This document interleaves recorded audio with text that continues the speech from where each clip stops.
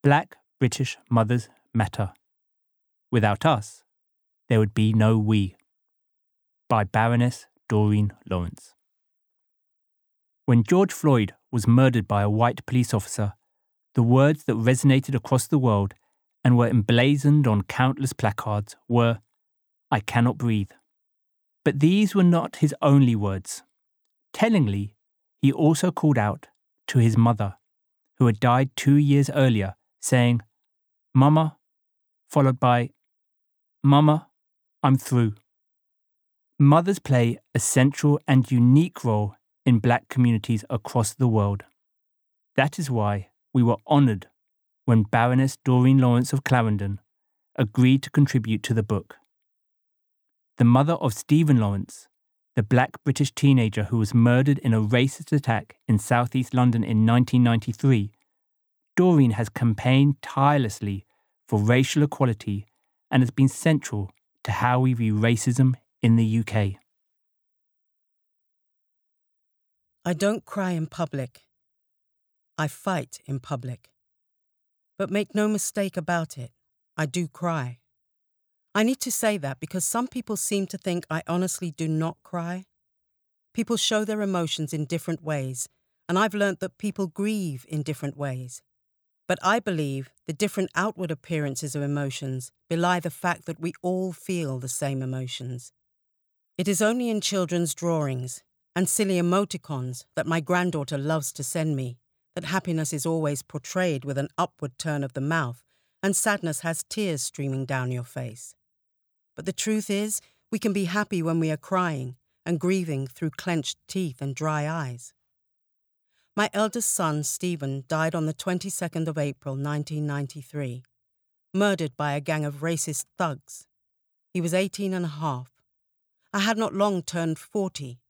I mention my age because sometimes, I could even say most of the time, I am aware that to many people I am ageless. I am ageless in the way that people in the public eye often are frozen in time by a single event when they come to public prominence. I am also ageless because people don't always see me as human. I am the Black woman who fought against the racist system. To some, I am a hero who exposed the institutional racism that runs deep throughout our public institutions. To others, I am the angry Black woman who fought the police and the justice system in order to bring my son's killers to justice. Occasionally, I am the Black woman who carried the Union Jack in the 2012 London Olympics opening ceremony in a sign of multiculturalism. I went to a school the other day and the children had to draw pictures of important Black people in history. My picture was there, eyes slightly too high up on my face and my lips just a little too red. But I recognised myself, and underneath, written in neat, joined-up pencil, was a description of who I was. I try not to think about it too much, but when I do, it feels strange. It is hard to see myself through the eyes of others. I recognise the fact that I am a sign, a symbol of something greater than myself. My very public struggle to bring justice for Stephen may have been very personal for me, but I also realise it has become a struggle that represents every Black person's struggle against racism. It is rare that I can go for a walk or visit a restaurant without somebody, usually a Black person, coming up to me and saying, "Thank you." I normally just respond with a smile and say, "Thank you" back.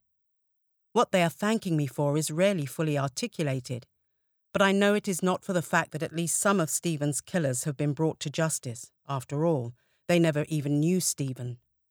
It is obviously for something far greater than both of us. I was told the other day by my granddaughter that I am what they call an avatar. She was at pains to explain to me that she didn't mean I was in a computer game or that I was one of the blue people in the movie. An avatar, she explained, is defined in Webster's dictionary as an embodiment, as of a concept or philosophy, often in a person. I can't fight the fact of what I have become, but I can add to it. I am possibly one of the most formidable things society has ever created. And I say that in all modesty because I know I am not the only one. I am a Black mother. I am a black mother who gave birth to 3 children, lost one, and loves my surviving daughter and son in ways I find difficult to express to them, and have grandchildren who they think I spoil rotten.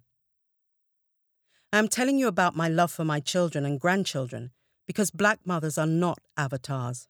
We cannot be reduced to symbols. We are not ageless. We go to work, we make our children's breakfasts, we pay our bills, we cry, we laugh, we get frustrated. We have our favourite movies, and we are all too often trying to eat a little bit healthier because the doctor told us we are prone to high blood pressure. We are flesh and blood. I mentioned my age at the beginning because ideas and symbols do not age, and I do not want to be reduced to a symbol. I do age. I am not the same person I was when Stephen died 28 years ago, and I am definitely not the same person I was when he was born 47 years ago. I am human, and I want my humanity and the humanity of all black mothers to be recognised. I gave birth to Stephen when I was only 21. I was a young mother. I took on the full power of the British state when I was 40. Once you know those 2 facts, it often brings back my humanity to people who see me as merely a symbol. I can reclaim my humanness. For everyone reading this who is in their 40s and older, can you imagine what it must have felt like to meet Nelson Mandela just a few weeks after your son has died, hoping, aged 40, that meeting him might somehow bring attention to your situation and bring your son's killers to justice? Once you think about doing that yourself, think about how you would feel the night before, preparing for the meeting, how you would feel taking pictures with a world leader that most people dream of meeting. But I had to do it in the depth of my grief. I challenge anyone to think about these things and think of me as just a symbol. And I need you to remember my essential humanness and the essential humanness of all black mothers when you read the next few pages. Because in celebrating them, in celebrating us, I do not want to strip black mothers of the very part of them that makes them, or should that be us, so special. We achieve everything not because we are superhuman. We achieve the things we achieve because we are human. Our strength does not come from not having any weaknesses. Our strength comes from overcoming them. When I first saw the video of George Floyd's death, I didn't watch it as a campaigner. My first thoughts were not to go to the streets and protest. When I saw the video, I watched it as a black mother who had lost her son at the age of 40 and still grieves for him daily. I saw a black man being brutalized, killed by a white person who never thought he would be held accountable for his actions. A policeman who, because of white privilege, thought he was above the law. Most people who have watched the video remember George Floyd saying that he could not breathe. The words, "I can't breathe," were emblazoned on placards and T-shirts all over the summer of 2020. When I watched the video, I too saw a black man plead with his killer, telling him he couldn't breathe. But those were not the words that resonated with me, that struck me to my very core. As he was dying, I heard him call out for his mother. When I saw that video, it was impossible not to think of my son. Stephen's killers might not have been in uniform, but they too, because of their skin colour and the skin colour of my son, they thought they were above the law. And here is the strange thing I felt when I watched the video, the thing I am still grappling with. I felt jealousy. Although I'm not sure if jealousy is the right word. There is no video of my son's death, and I've always wanted to know, when Stephen was hurt, did he call out for me? Like George, did he call out for his mother? Lying on the ground, left to die, who did he need there to comfort him? And nearly 30 years later, I still can't get it out of my head. I can't let go of the fact that if he did call out for me, I was not there for him. I was not able to protect him. I wasn't there. I wasn't there when he was crying. I wasn't there when he was in pain. And that's something I can't get over.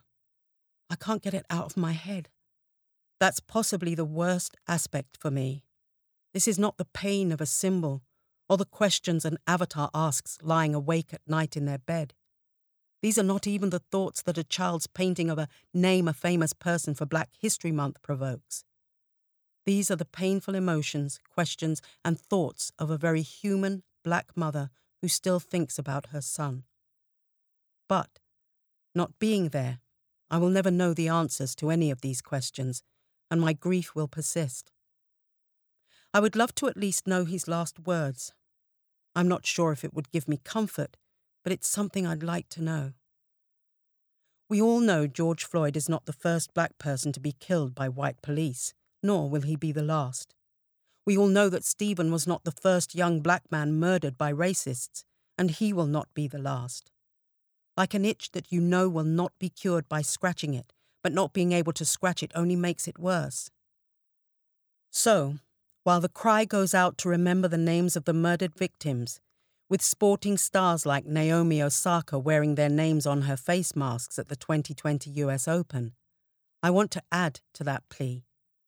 Please do not forget their Black mothers, because our pain is real, and we must comfort the living just as much as we remember the dead. I do not think it was insignificant that George Floyd called out for his mother, Larcenia Floyd, who had actually died 2 years earlier. Black mothers are special and hold a special place in our communities.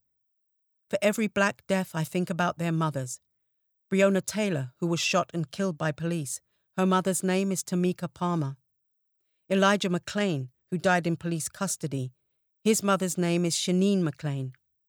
Ahmaud Arbery, who was shot and killed when simply jogging, his mother's name is Wanda Cooper Jones. Trayvon Martin, whose death sparked the Black Lives Matter movement in 2012. His mother's name is Sabrina Fulton.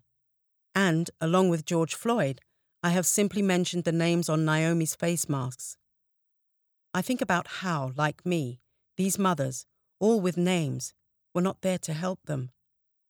I always think about the victims' mothers.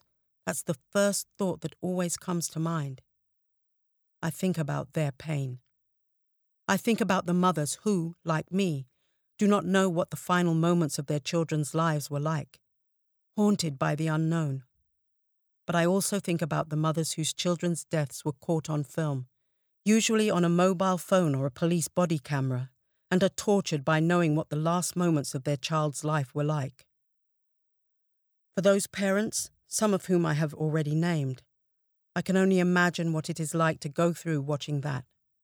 Seeing the events leading up to your child's death, knowing exactly how it will end, and then watching your son or daughter being killed in front of your eyes, possibly time and time again. Not being able to stop the killer. Not being able to protect your child. Not being able to even comfort your child in their final moments.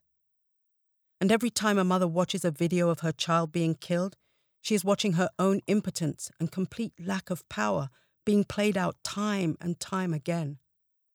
And writing as someone whose son was killed on the 22nd of April 1993, I can say with confidence to all the mothers, the pain will never get any easier. The best I can describe it is like a permanent injury. If you lose both your legs, you do not learn how to walk again. You learn different ways to get from one place to another. But it is not as if over time your legs grow back and you find yourself walking. It is the same with losing your son. You find ways to get through the day with the pain and live with the grief, but it does not go away.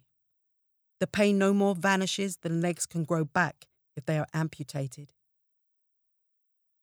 At the same time as recognizing that the pain never disappears, what I can advise the Black mothers to do is always talk about their children. Just talk about them. Bring your child back to life every day through words and actions. Bring them to life within you and within your family and within your communities. That is what I try to do with Stephen. In my bedroom is a painting of Stephen, and his eyes always follow me. The painting is on the wall, and every time I look at him, I see him looking back at me. When I'm in bed, I can see his eyes looking at me. On the other side of the room, I can see his eyes looking at me. So he is always there. He's always there physically and in my heart. Stephen never leaves me, and I'm sure the mothers of all the murdered Black people feel the same way. Their children will never leave them, and it is the living memory of your child who comforts you when you need that comfort. I saw the wounds that killed Stephen, although I never saw them being inflicted. And I recognize that being able to see that must be another level of pain. Those are images that will never leave those mothers. Those are memories that will never leave them, and there's nothing they can do. There is nothing they can do except cry. Cry for them every day and bring them to life. Remember all the things you can about their lives from the time you gave birth to them to the time they were taken from you too soon. Remember and celebrate their whole lives, not just the 2-minute news clips that the world sees and remembers of their death. Their lives matter, and that should not be overshadowed by their deaths. People are constantly surprised by the things I remember about Stephen as a baby. I remember walking to Woolwich one day in southeast London, and Stephen as a baby in his pram. As I was walking, I noticed another parent. Her child was a little older than Stephen and wasn't in a pram and was holding his mother's hand. The two of them were walking along the street, and while the mother walked on the pavement, her child was walking along a slightly raised wall next to the pavement. As I caught up with the mother and child, I said to the other mother, "I can't wait until Stephen can do that." And all she said to me was something like, "The best time is when he's in his pram." I remember loving what people commonly call the terrible twos, because he was growing and developing at such a fast pace and learning new things almost every day. I couldn't wait for him to be a wall walker like that other child. I remember every doctor's visit, every mundane checkup and every injection. I had Stephen when I was 21. I was a young mother. And as Stephen grew older, I remember people sometimes thinking I was his older sister rather than his mother. And I remember one time when he was a teenager walking in the rain with him, and he had his arms in mine as we shared an umbrella.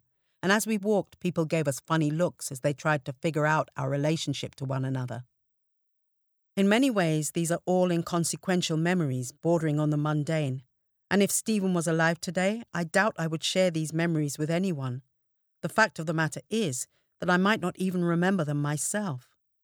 But I share these memories. I tell you my age. I tell you that I think about Stephen every day to impress on you that I am human. Black mothers who lose their sons and daughters are human. Black Lives Matter is not just some kind of political slogan for us. My son's life mattered. And for every black life that is taken, you are destroying the life of a black mother. You are creating pain and anguish that can never be extinguished, only managed. We are not what we are portrayed on the news. I was very aware from early on how the media wanted to reduce me to a 2-dimensional stereotype, in the same way they want to reduce the mothers of all the black people who have been killed, the grieving mother. The truth is, I'm as vulnerable as anybody.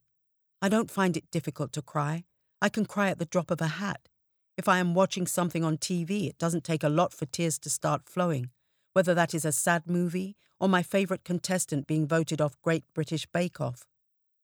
But I never allow myself to cry in public. All through my struggles to bring Stephen's murderers to justice, through all the frustration of fighting against the entire UK establishment to expose the racism inherent in the system, through to the most personal and intrusive questions by reporters and journalists, I never cried. Refusing to cry in public did not start off as a deliberate policy, and I think crying is healthy for any grieving mother to do, and I am still not 100% sure why I have taken this position. I've thought about it, and I believe it is for a number of reasons. It is partly because I do not want to give any more of myself than I have already. I have already given the world my son. They do not deserve my tears as well. Those are for me and Stephen. But the other reason may be because deep down I still view tears as a sign of weakness, a sign of vulnerability. The killing of our children has already exposed how weak and vulnerable we can be as black people. Our weakness is on full display when George Floyd begs for his life and in his final breaths calls out for his mother. Our weakness is on full display every time a video goes viral of a police officer approaching a car of a black person, and we know the outcome of the interaction is completely in the hands of the police officer, and not in the power of the black person to decide.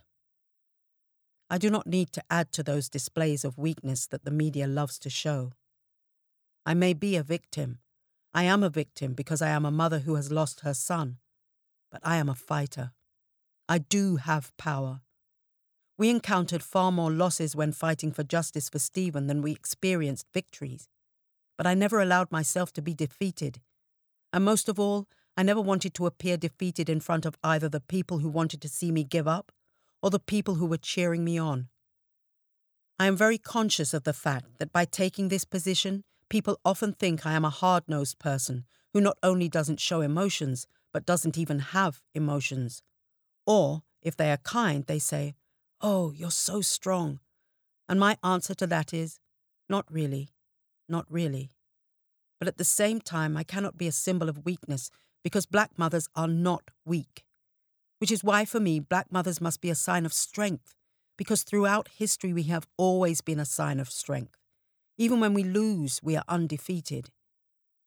Now, at this point, I expect some readers may be asking why I have been talking about mothers and not fathers or brothers or sisters or aunts or uncles. Because there is no denying we all feel pain. I focus on black mothers because I believe black women and black mothers in particular hold a special place in our communities and history. We carry the joys and burdens of motherhood, womanhood, and our blackness. Make no mistake about it. It is not easy being a black mother. In 2020, statistics showed black women in the UK were 4 times more likely to die in pregnancy or childbirth, and that is a sign of things getting better. In 2019, a report showed we were 5 times at higher risk than the rest of the population. And raising black children in the UK is challenging to say the least. Children of Caribbean heritage are twice as likely to be excluded from school as their white counterparts. In 2020, 1 out of every 10 children of Caribbean heritage in a British school was excluded at some point. Our children are more likely to suffer unemployment and are more likely to fall foul of the criminal justice system. Is it any wonder that a 2017 report showed that black women in the UK, more than any other group, are more likely to have experienced a common mental health disorder? But despite the challenges, our bond to our children is unbreakable. I remember I went to Jamaica one year when Stephen was still quite young. My aunt asked if I would like to send the boys to her to look after them, to grow them up, as they say in Jamaica.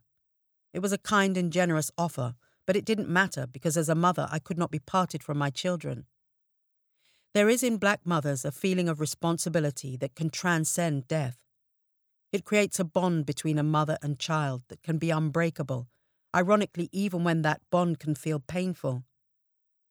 Being a black mother is a gift that, if you are lucky, is bestowed on you, but it is a gift that is impossible to understand before you receive it. Before being a mother, I was an aunt, a big cousin and an older sister. I looked after other people's children and loved them. But when you become a mother, there is a depth of love that cannot be expressed and only felt. Your child's pain is your pain. Their joy is your joy. And for me, an injustice against them is an injustice brought against you. Black mothering is a tireless, all-encompassing love and giving for your own children. In a time of social media, when likes seem to be more valuable than love, and individual achievement is celebrated and even deified, motherhood forces you to push against this. Motherhood forces you to realize that you are greater than yourself, whether you like it or not. The process of caring and fighting for someone other than yourself with the same amount of strength and love that you would for yourself immediately creates a fight for a wider community. It may start off as a fight for just one person, your child, or even just your immediate family, but it soon becomes a fight for your black community because it is a fight that is bigger than your immediate self.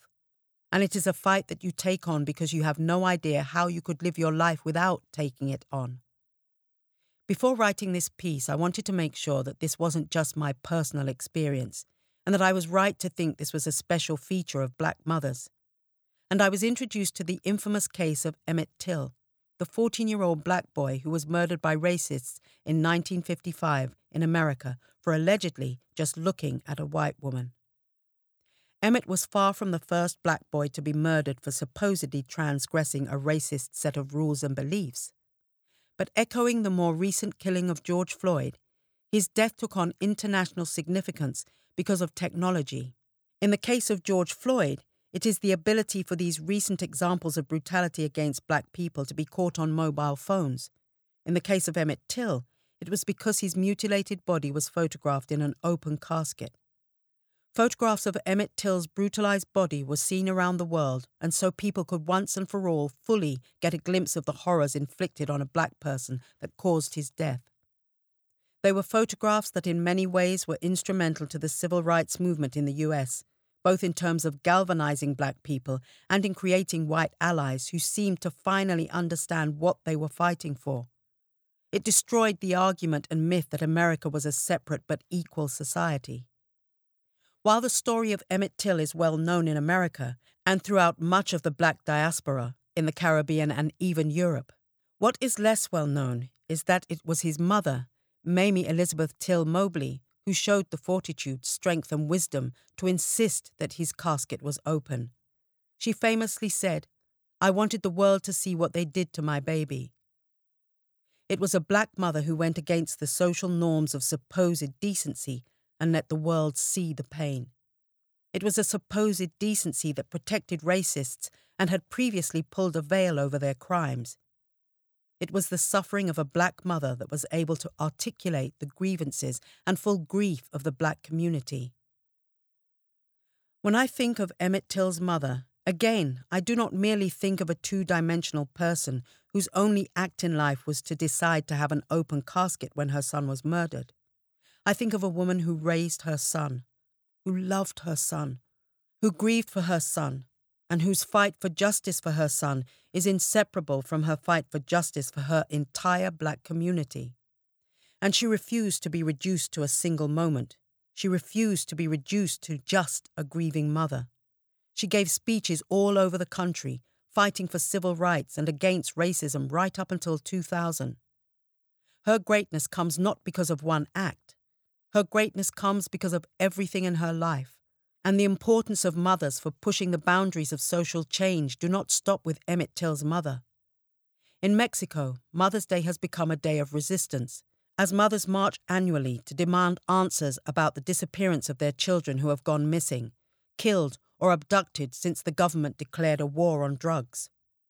To my knowledge, there is no similar outpouring for any social activity and protest anywhere in the world centered around Father's Day. That is not by accident. And yet, despite our central role in defining and fighting for justice, black mothers and black women are all too often erased. While the power of the mother to have an open casket is one reason Emmett Till's death became such an important moment in black civil rights history, it is striking that we seem to remember the names of male victims before we remember the names of female victims. Similarly, the black male leaders in the struggle to achieve better racial justice are championed and remembered, while the mothers who have been central to the struggle are relegated to single acts of defiance or providing the emotional background. Men are the main protagonists, women are the supporting cast. I primarily fought for justice for Stephen because Stephen didn't have his voice and there was no one else to speak up for him. There was no one else who could tell his story. I needed to be his voice. I knew there were many other black boys who had died before Stephen, and just the other day it came back to me that I vowed when he died that Stephen's name was never going to be a statistic. I was determined that everybody would remember him, not just as a victim, but as a human being who had dreams and ambitions, which is why I have also concentrated on the fact that he wanted to be an architect. I set up initiatives not to address knife crime. That should be the police's job if they are doing it well, but to promote young black talent. But just as I have fought for my son not to be a single statistic or simply a victim, we must make sure our black mothers are recognized in the same way. We must remember their struggles and their fights. And we must remember that they too are not just two-dimensional figures and strip them of their humanity. We must champion them, because without us, there would be no we. Black mothers matter.